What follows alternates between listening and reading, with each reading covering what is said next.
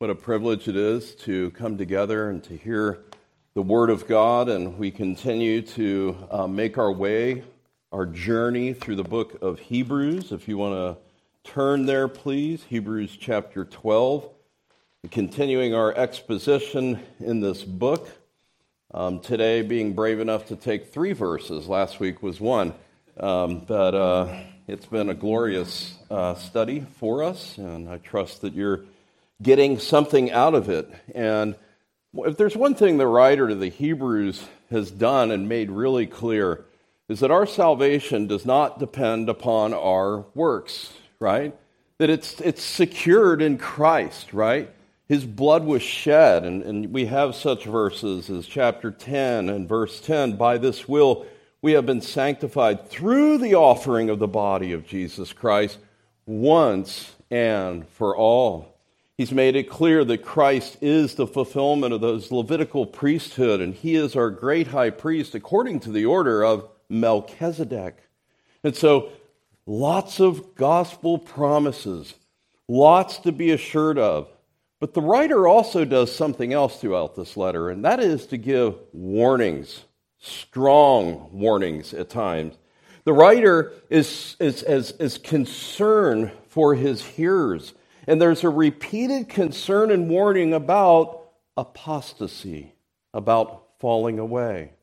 Now, we believe in the perseverance of the saints. We absolutely believe that if Christ had bled and died for you and purchased you, there's no way you can lose your salvation. But we also are keenly aware that someone can appear to know the lingo and to even walk with us for a season, and then there is a falling away because they never were in the faith. The writer back in chapter 2 and verse 1, for this reason we must pay closer attention to what we have heard. Why? So that we do not drift away. Now, that drift away is the idea of just slowly getting off course. And what happens after some time has passed? You are very far off course. You remember in Pilgrim's Progress, when Christian takes the detour and jumps over the stile, he's basically by 180 degrees going the wrong way eventually at some point. Chapter 3 and verse 12, take care, brethren, that there not be in any one of you an evil and an unbelieving heart that falls away from the living God. He says in chapter 10, you have need of endurance. And so we must be careful about the deceitfulness of sin and how it can sink its teeth into us and grip us and shackle us, as it were. This rhyme is something that we ought to think about much. Sin will take you further than you ever wanted to stray. It will cost you more than you ever dreamed you would pay. It will keep you longer than you ever thought you would stay. So we need to be wise. We need to walk in holiness, as he told us last week here. And we need to not be deceived by our sin, that we're cherishing it like a pet, right? The Puritans would use this language of cherishing secret sins. Remember this man that had a pet boa constrictor that was very, very long for 15 years. And one day, playing with the boa constrictor outside of its cage, it wrapped itself around this man and actually would not let go and killed him. And that's the way sin is. It can be so friendly. It can be like a pet for decades until suddenly it kills us. So let's read I'm going to read last week's text, which was verse 14, and then 15 to 17, which is the substance of our text today. Hebrews 12, verse 14. Pursue peace with all men, and the sanctification without which no one will see the Lord. See to it that no one comes short of the grace of God, that no root of bitterness springing up causes trouble, and by it many be defiled. That there be no immoral or godless person like Esau, who sold his own birthright for a single meal. For you know that even afterwards, when he desired to inherit the blessing, he was rejected, for he found no place for repentance, though he sought it with tears. Our gracious Father in heaven, we thank you for your inspired word. We thank you for the lives of those that have been martyred and who have suffered much in the preservation of this word. We thank you that heaven and earth will pass away, but the word of God abides forever. And so, Lord, we come seeking to be attentive, seeking to have minds that understand, seeking to even pray for those that are outside of Christ, that today might be the day of salvation. So send your Spirit, O God. We confess we need your help, our help in paying attention, my help in delivering this message. And Lord, to the end that Jesus Christ would be exalted and lifted up in our midst. O Lord, may each one here know that in a real sense that they have come to meet with the very living God of the Bible. In Jesus' name we pray. Amen. Well, I mentioned last time that Hebrews 12 is that metaphor of a race. There's a little bit of an allusion to that in our text today, but that was really verses 1 to 13. We spent several weeks on that, and even the discipline that God brings to keep us in the race. And then in verse 14, there's a shift.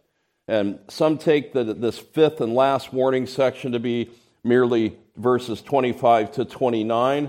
I see it more as beginning here in verse 14 to the end of the chapter. And there's a shift here, right? There's an imperative, there's a command, there's something that we are to pursue, actually two things that we are to pursue. Peace with all men, right? And then also holiness.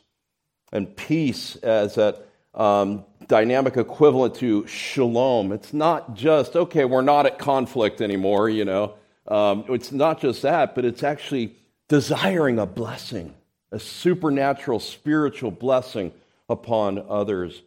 And then this holiness, we talked about this, you don't pursue positional sanctification.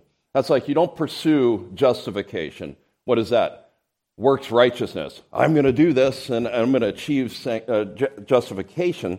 And so sometimes sanctification is used of our position, which is similar to justification, but this is a clear reference to what we would call progressive sanctification. We work out our salvation and we know that He is working in us.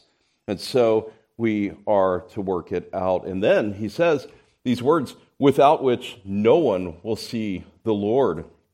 Very strong words. The writer's not saying that if you pursue peace and holiness, that you've earned your way into God's presence. No, He's already made us fit.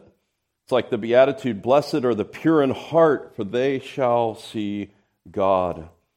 And so, as we come to our text today, these exhortations are strong.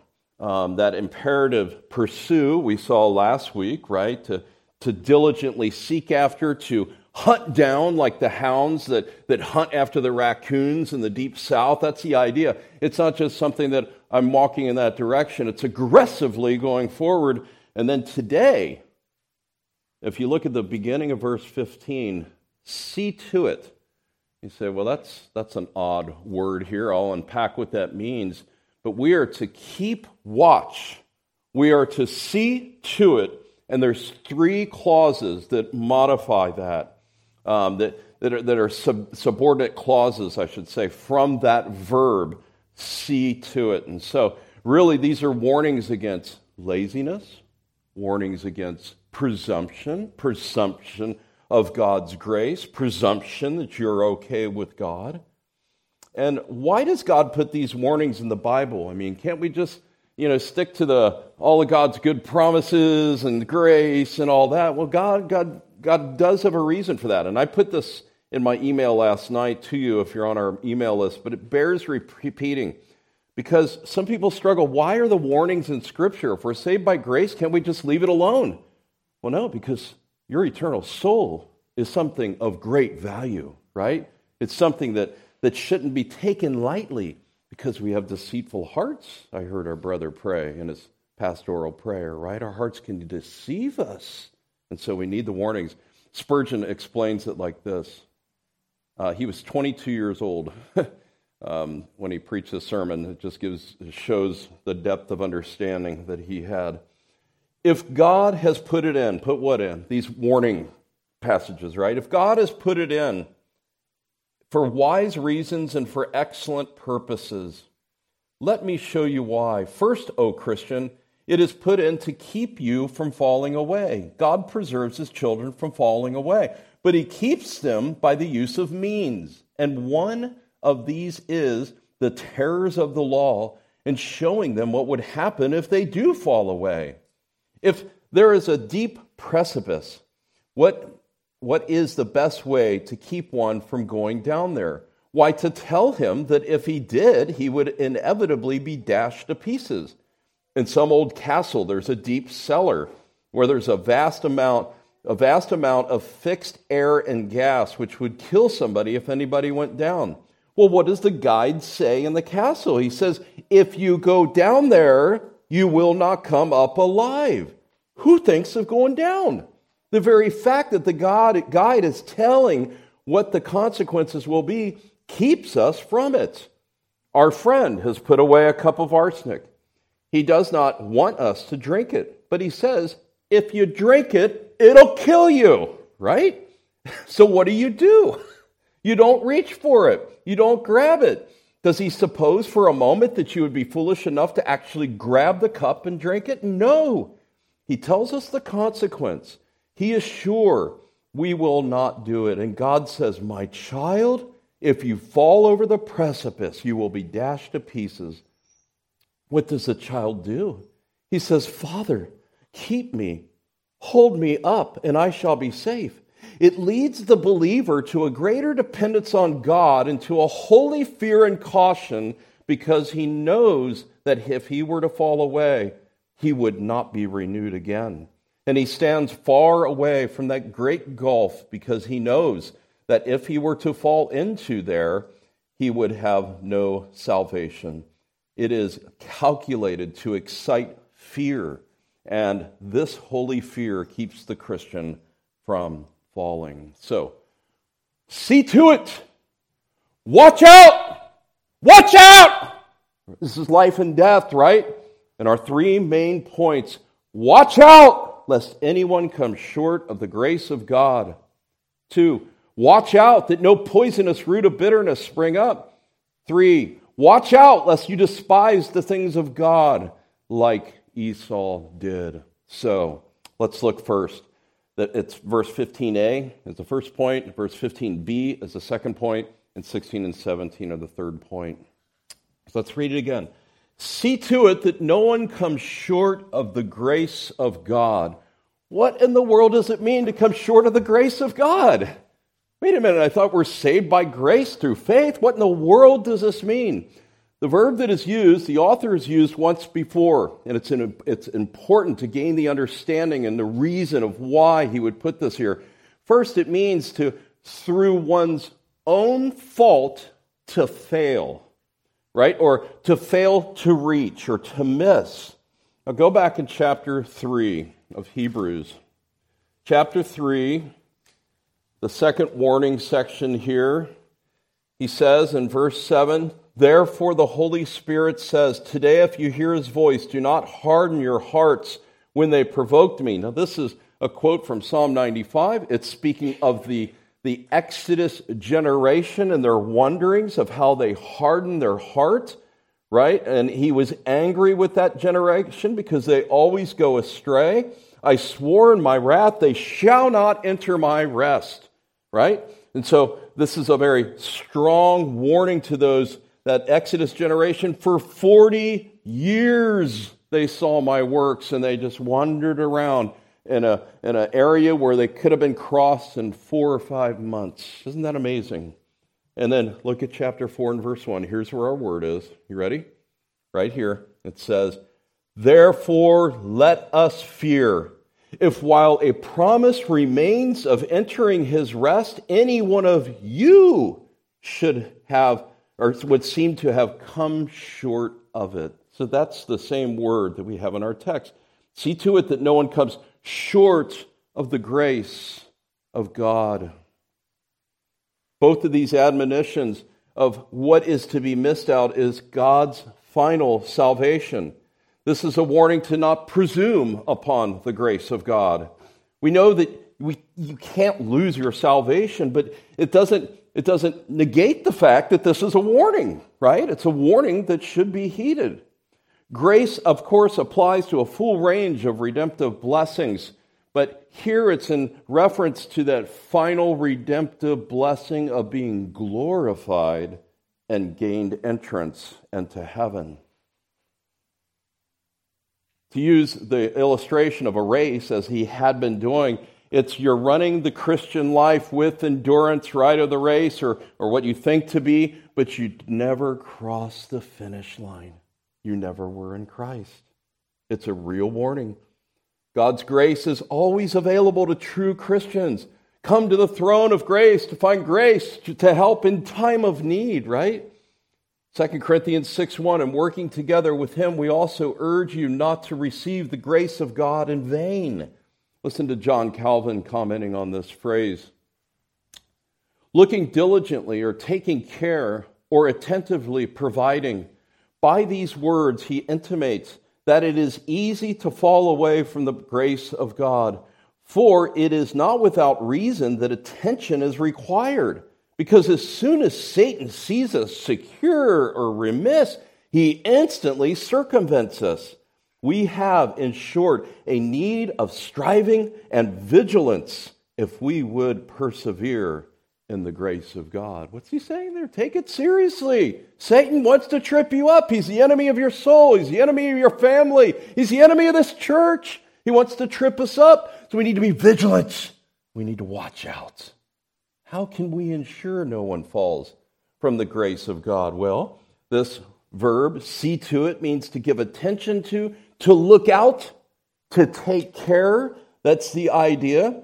It's actually the verb form of the noun episkopos, which is one of the terms used for an elder, or sometimes translated bishop, one that presides and looks out after. So this is a episkopeo. It means to have oversight. The only other place it's used is in 1 Peter 5:2. Shepherd the flock of God among you, exercising oversight, that's the word, not under compulsion. And so we are to see to it, to give attention to look out. And then these three warnings that no one would fall short of the grace of God. The writer is urging his audience to have the same deep pastoral concern for one another as he has demonstrated for them. We're not when you're running a marathon of the Christian life, and to use the analogy of our church, and we're running towards the finish line, and someone gets tripped up or someone goes missing, what happens? We go back and we get him. We lift him up. We repair his legs so he can get back on the race, right? Because the goal is that we all cross the finish line. It's not see who wins and, haha, you lost. No, it's get everybody across together. It's like the military has these, no man left behind. We need to think that way. One of an early Greek commentator, I won't try to pronounce his name, put it in terms like this: of a band of travelers engaged on a journey. Every so often, you must periodically pause and count to make sure everyone is still there and someone hasn't been left behind. That's the idea here. And once again, just like verse 13, this is a corporate effort. We're all engaged in this. Remember in verse 13, I'll read 12 and 13. Strengthen the hands that are weak and the knees that are feeble. He doesn't say strengthen your hands and your knees, but the hands and knees of the congregation, and make straight paths for your feet. Right? So make straight paths means to remove obstacles. Remember how we talked about that? So that all could run and proceed on. So there's a corporate effort involved, the entire congregation. In a real sense, you are your brother's keeper. Did you know that? You are. The Christian life is not merely just something personal, and it's just me and my holy huddle with Jesus. There's a corporate aspect to it, where you're part of a body of believers in a local individual churches scattered about the world, and you're in your own local church. And that's been an emphasis in Hebrews. We have a responsibility to watch out for one another, to remove obstacles, to encourage one another day after day, as long as it is called today. It's like when you're out on a dangerous hike. My wife doesn't like snakes. I'm not sure why, and especially rattlesnakes. But when we're out on a hike, if I hear some rustling or I think there's something out there, I'm going to alert her to it, and she'll oftentimes jump higher in the air than you've ever seen her jump to the other side of the trail. But what do we do? If you're on a dangerous hike, you're looking out for one another. Brother, that rock looks loose. You're climbing a hill or whatever. Or even the military has a buddy system that they use. So that's our first warning. Watch out, lest anyone come short of the grace of God. Secondly, watch out that no poisonous root of bitterness causes trouble.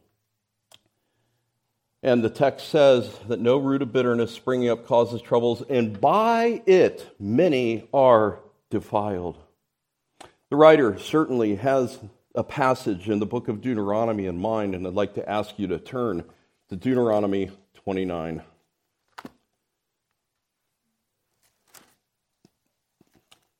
Deuteronomy 29, the end of Deuteronomy has the covenant curses, the covenant promises. This is in a section of the covenant of Moab. It's a warning. Moses actually had warnings like this too. And in verse 18, so that there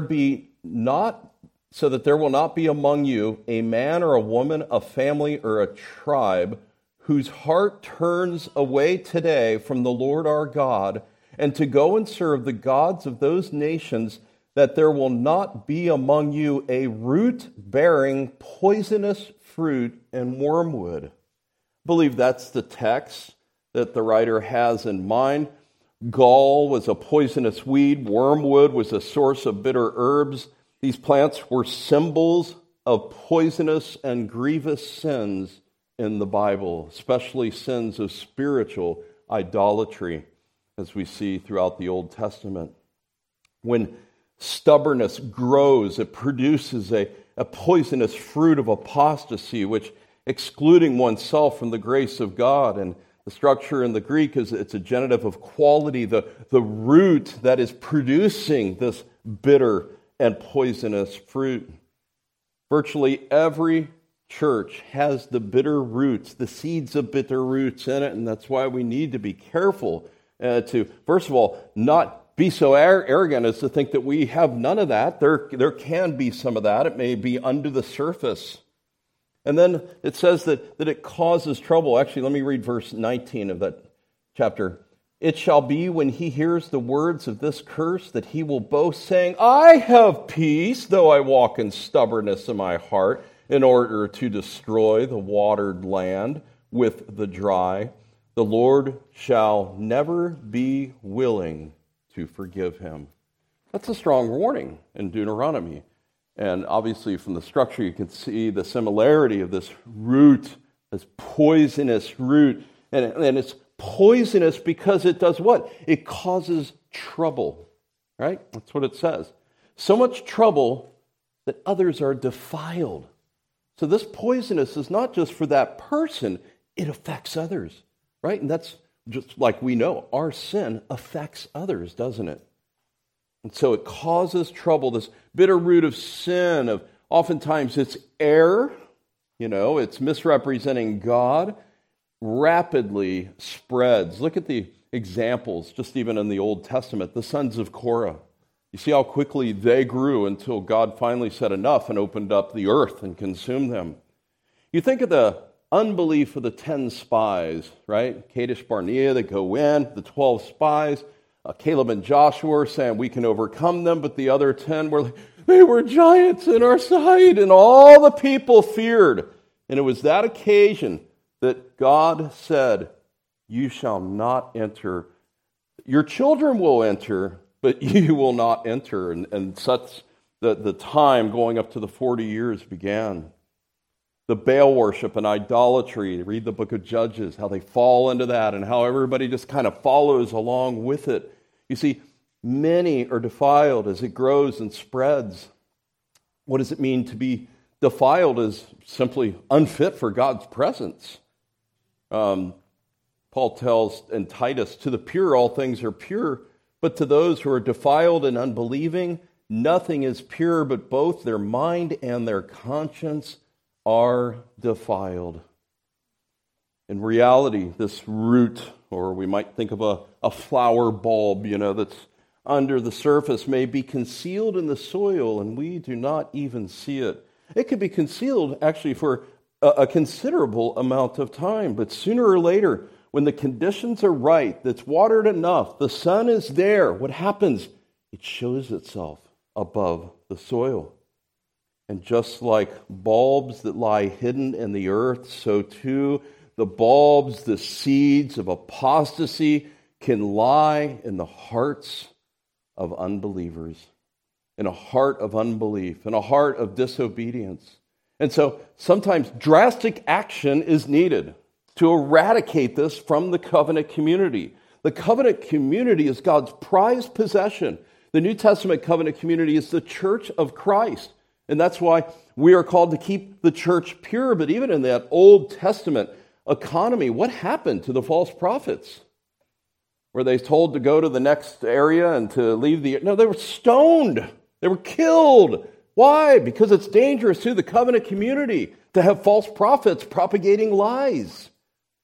When a person becomes defiled, it is tragically contagious in the body of Christ. And so we have a responsibility to keep the church pure. You remember last week, a sad day for our church as we handled a church discipline issue and we ended it sadly with excommunication. But when that happens and you're in the church and something serious like that's going on, that's a good time to examine yourself. Because except for the grace of God, there go I. So to use opportunities like that.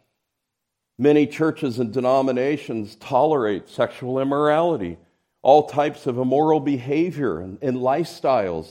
They often deny the core doctrines of the church, of the Bible, and then they still want to take the name church of this or church of that or whatever hip name there may be.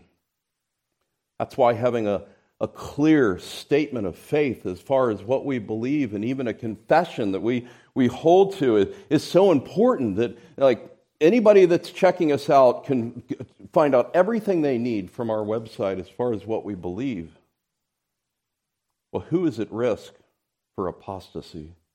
Who is at risk of having this root, this poisonous root growing inside of them? Anyone who professes Christ, right? Anyone that professes Christ. Now mark my words, I'm not saying anyone who's been redeemed by Christ, but anyone who professes Christ is at risk of apostasy. Apostasy is that idea of a separation from one thing to another. It literally means to stand off from or to withdraw or to forsake. Paul gives the warning to Timothy in chapter 4 and verse 1. But the Spirit explicitly says that in the later times, some will fall away from the faith. Now, the children of Israel, after the Red Sea was parted, they set out on a journey. They set out to be rescued from slavery. They started off good, didn't they? But very quickly were grumbling and tripped up. Judas is with Christ and the disciples for 3.5 years? Maybe longer, but it doesn't end so well with him, does it? How about Ananias and Sapphira? They thought they knew better. It wasn't the fact that they tithed 50%. I mean, you could read that the wrong way. They tithed 50%. I've never done 50% in my life, and God struck them down. No, it's the fact that they lied, right? Demas. Paul speaks kindly of Demas in Philemon and other places, but yet at the very last book that Paul wrote, 2 Timothy, he says, Demas, having loved this present world, he's left him. Started out well, co-worker with the Apostle Paul, the great Apostle Paul. Can you imagine rubbing elbows with him? And not so well. So who needs this warning? Who's at risk for this? It's anyone who professes Christ. And as God's people in the church, we are to watch carefully for even the beginnings of apostasy in our midst. We're not to wait until the poisonous root sprouts up and it's got a trunk this big. We're to eradicate it early. We must take decisive action to root it out as it springs forth, because left to grow, that root of bitterness will trouble the church and bring it into disorder and confusion. One or two of the commentators actually thought that this trouble is heresy. Well, it certainly means misrepresenting God. Robert Paul Martin says that eventually many are defiled and polluted by unbelief and sin. We are to be the spiritual EPA, the Spiritual Environmental Protection Agency, to be diligent at pollution control. Pollution, those that are defiled. So we've seen the first two warnings, haven't we? See to it that no one comes short of the grace of God. See to it that no poisonous roots spring up.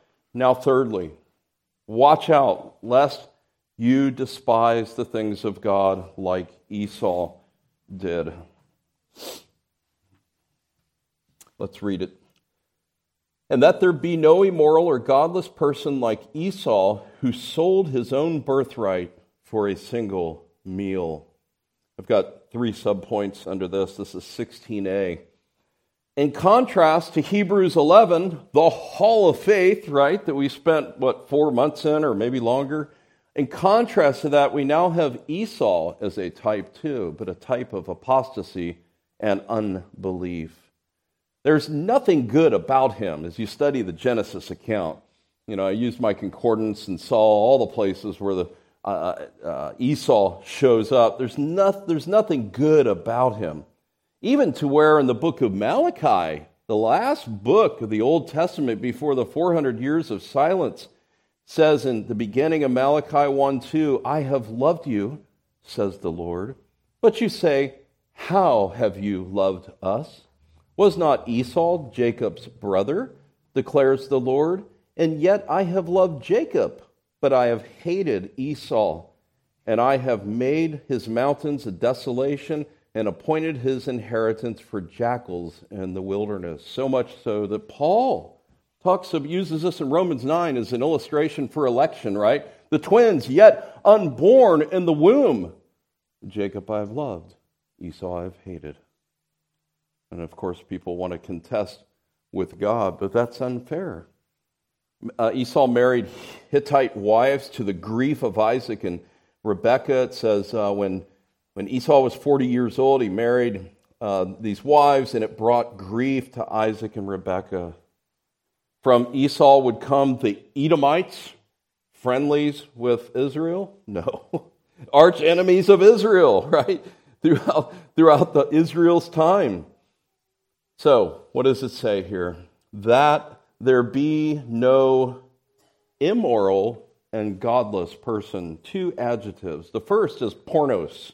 It's one who practices sexual immorality, a fornicator. The second is godless, which is the opposite of holy. It means to be totally worldly. Now, our Bibles don't mention Esau's sexual immorality. But there are plenty of Jewish traditions that they can go on and on that indicate he was certainly sexually immoral.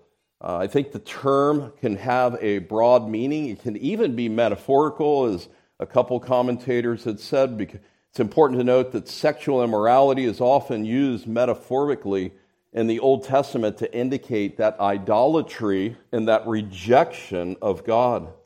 So we might think of it as his prostitution of his relationship with God. But I do think that he was sexually immoral, but I think this word can actually be taken in that broad sense, as we see again and again throughout the warnings of the prophets of this prostituting, this harlotry, right? Israel was even called like a prostitute because they left the one true God for a season. That would actually fit with the Deuteronomy 29 passage, the issues of idolatry and turning away and apostasy. So these wicked behaviors here, See to it that no immoral or godless person, think of it sexual immorality, think of it as total worldliness. What is our nation built upon? What are the advertisers banking on? Those very things. Worldliness and sensualness and godliness.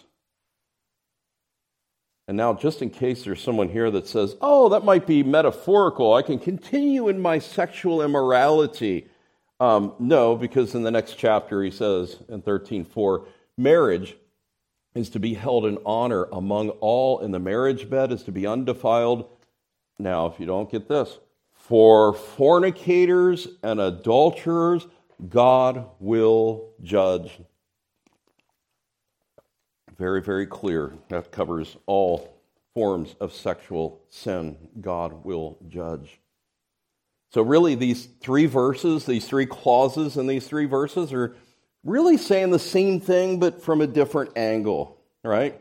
And as we continue to unpack this, I think you'll see it.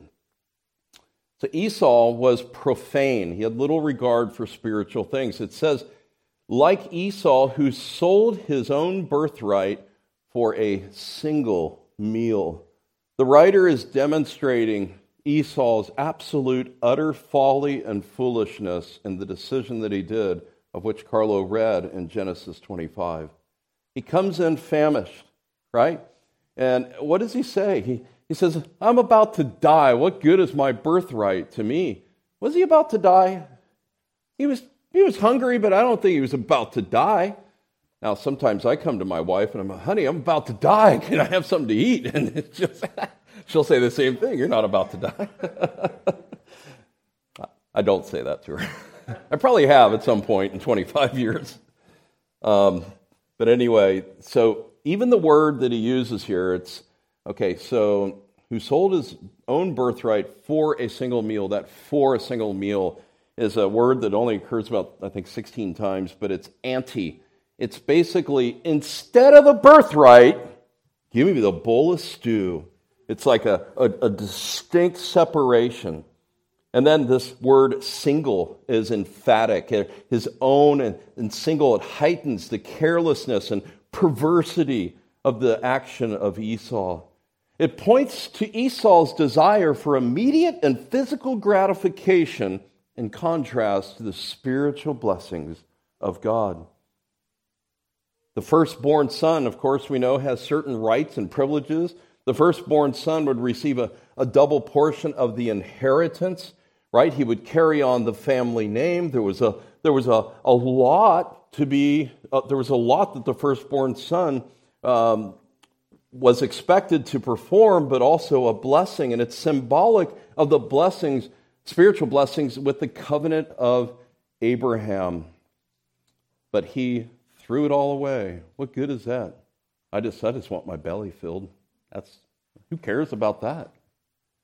And then, of course, verse 17 shows us decades later, right, as the blessings are being given out and Jacob's deception, right?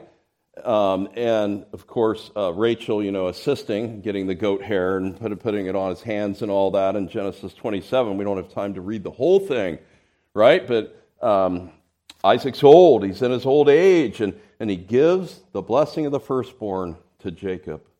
Of course, that was all by design. Verse 17, for you know that even afterwards when he desired to inherit the blessing, he was rejected, for he found no place for repentance, though he sought it with tears. It's one of the most terrifying verses in the Bible, isn't it?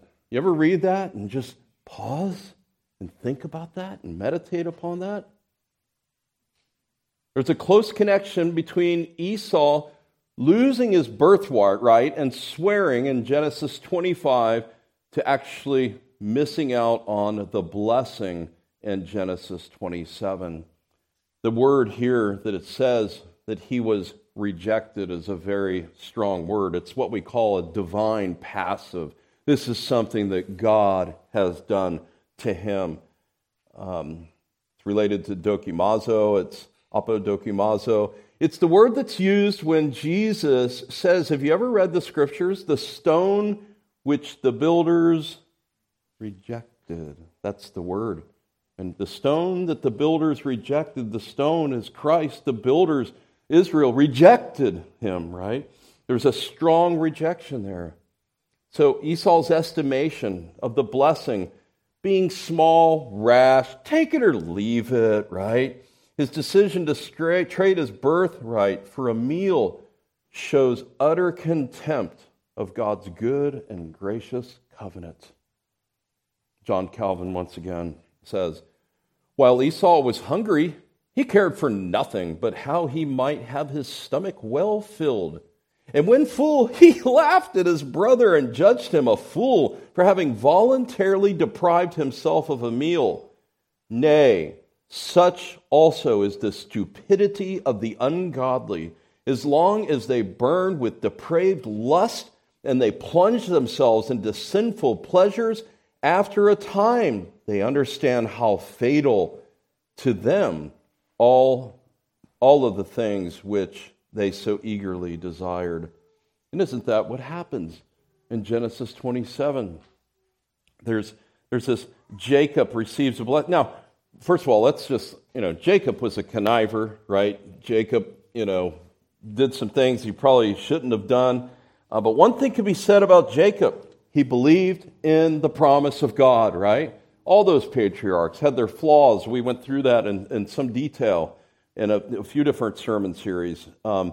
But Jacob believed the promise. That's what separates him from Esau. Maybe he valued it so much that he was willing to go to great lengths to get the promise, or to get the first blessing, or the oldest son blessing. But what does it say here, Esau? The language is very shocking. You can turn to Genesis 27 or just listen to me as I read it. It's verse 38. Esau said to his father, "Do you have only one blessing, my father?" This is after he's discovered Jacob's already received the blessing. "Bless me, even me also, O my father." So Esau lifted up his voice and wept. 4 verses earlier, when Esau heard the words of his father, well, first of all, even verse 33. So when they discover that, Jacob had deceived, then Isaac trembled violently and said, "Who was that then that hunted gain and brought it to me, so that I ate of it just before you came, and I blessed him? Yes, he shall be blessed." When Esau heard the words of his father, notice the language, he cried out with an exceedingly great and bitter cry, and said to his father, "Bless me, even me, O my father." See, this is the language that the writer is referring back to, right? And so that's regret. That's language of imminent regret. Now remember, when he sold his birthright, he was young. I didn't do the math, but it's probably at least 40 years later, probably more, maybe even more, like 60 or 70 years later, when this Genesis 27 occasion is happening. So when it says here that he desired to inherit the blessing, he was rejected. He found no place for repentance, though he sought it with tears. Many connect that to, though he sought it with tears. He found no repentance, though he was crying for repentance. Grammatically, it's not like that. That's why when you exegete a passage, you can actually see what the antecedent is and so forth. What he sought with tears was the blessing. And you might think of that phrase, when I study something and I come to a conclusion, I just add parentheses, "For he found no place for repentance," is parenthetical, actually, in this verse. What he was seeking with tears, and what I just read to you from Genesis 27, was the blessing. Now, the blessing is somewhat related to repentance, right? If he received the blessing. But here's the thing. There was no repentance. There was no regret, right? There's no regret. There's nothing that would indicate that he had any level of regret. No indication that he was trying to make right his foolish decisions. His only interest was to reclaim the blessing that he had forfeited.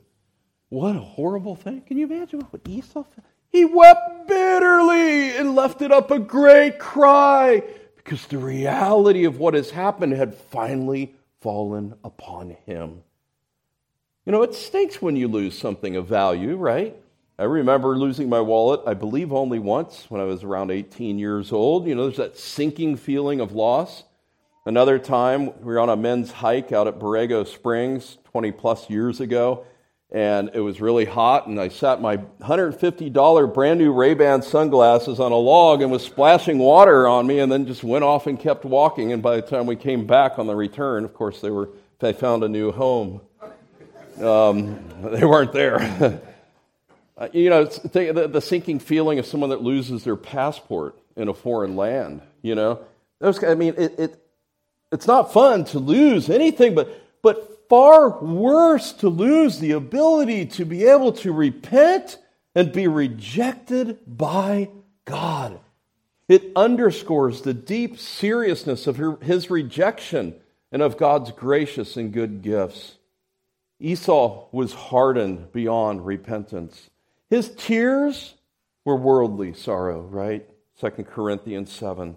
He's sorry that he lost something. He's not sorry that he dishonored God in any way by treating his promises as virtually worthless. It's a warning for everyone here that today, if you hear his voice, don't harden your heart. Don't assume you'll be able to get right with God tomorrow. Get right with him today. Esau is a tragic example of the one who the writer has referred to a few times in chapter 10 and verse 26, where he says, "For if we go on sinning willfully after receiving the knowledge of the truth, there no longer remains a sacrifice for sins."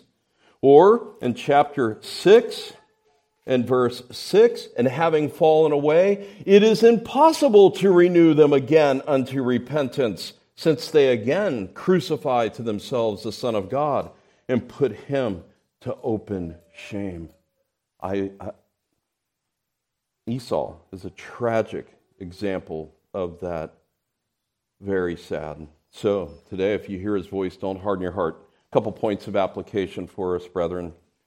By way of encouragement, those who are truly in the Lord Jesus Christ are kept by his power and the inheritance guarded for them. He will cause you to persevere.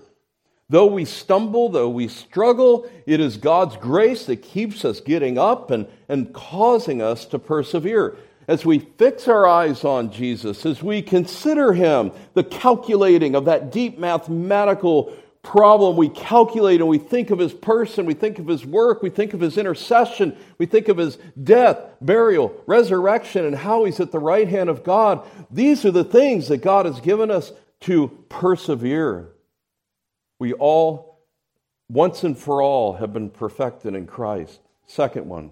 So, that's supposed to bring a little bit of balance from all the warnings, okay? If you're in Christ, you're secure. Secondly, have a deep and real concern for the brethren, right? It's all the pastors will worry about that. No, you should be loving one another. You should be praying for one another. Perhaps even maybe during this message, the Lord's been bringing someone to mind that might be like an Esau, that might be living an immoral lifestyle, that once professed that they knew God, but are now walking away. Maybe have departed for months or maybe even years. Or even maybe there's somebody that we haven't seen the last month or two.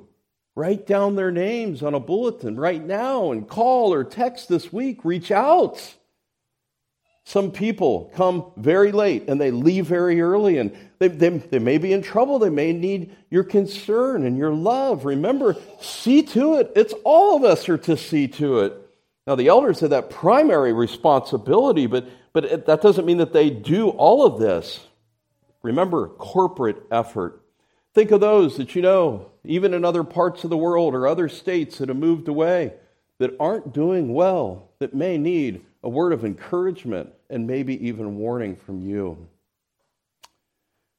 Pastor Robert Paul Martin, Reformed Baptist, who had gone to be with the Lord, the church in SeaTac, where you guys allow me to go from time to time to preach, as his old church, but he's written a beautiful commentary on Hebrews that just came into print.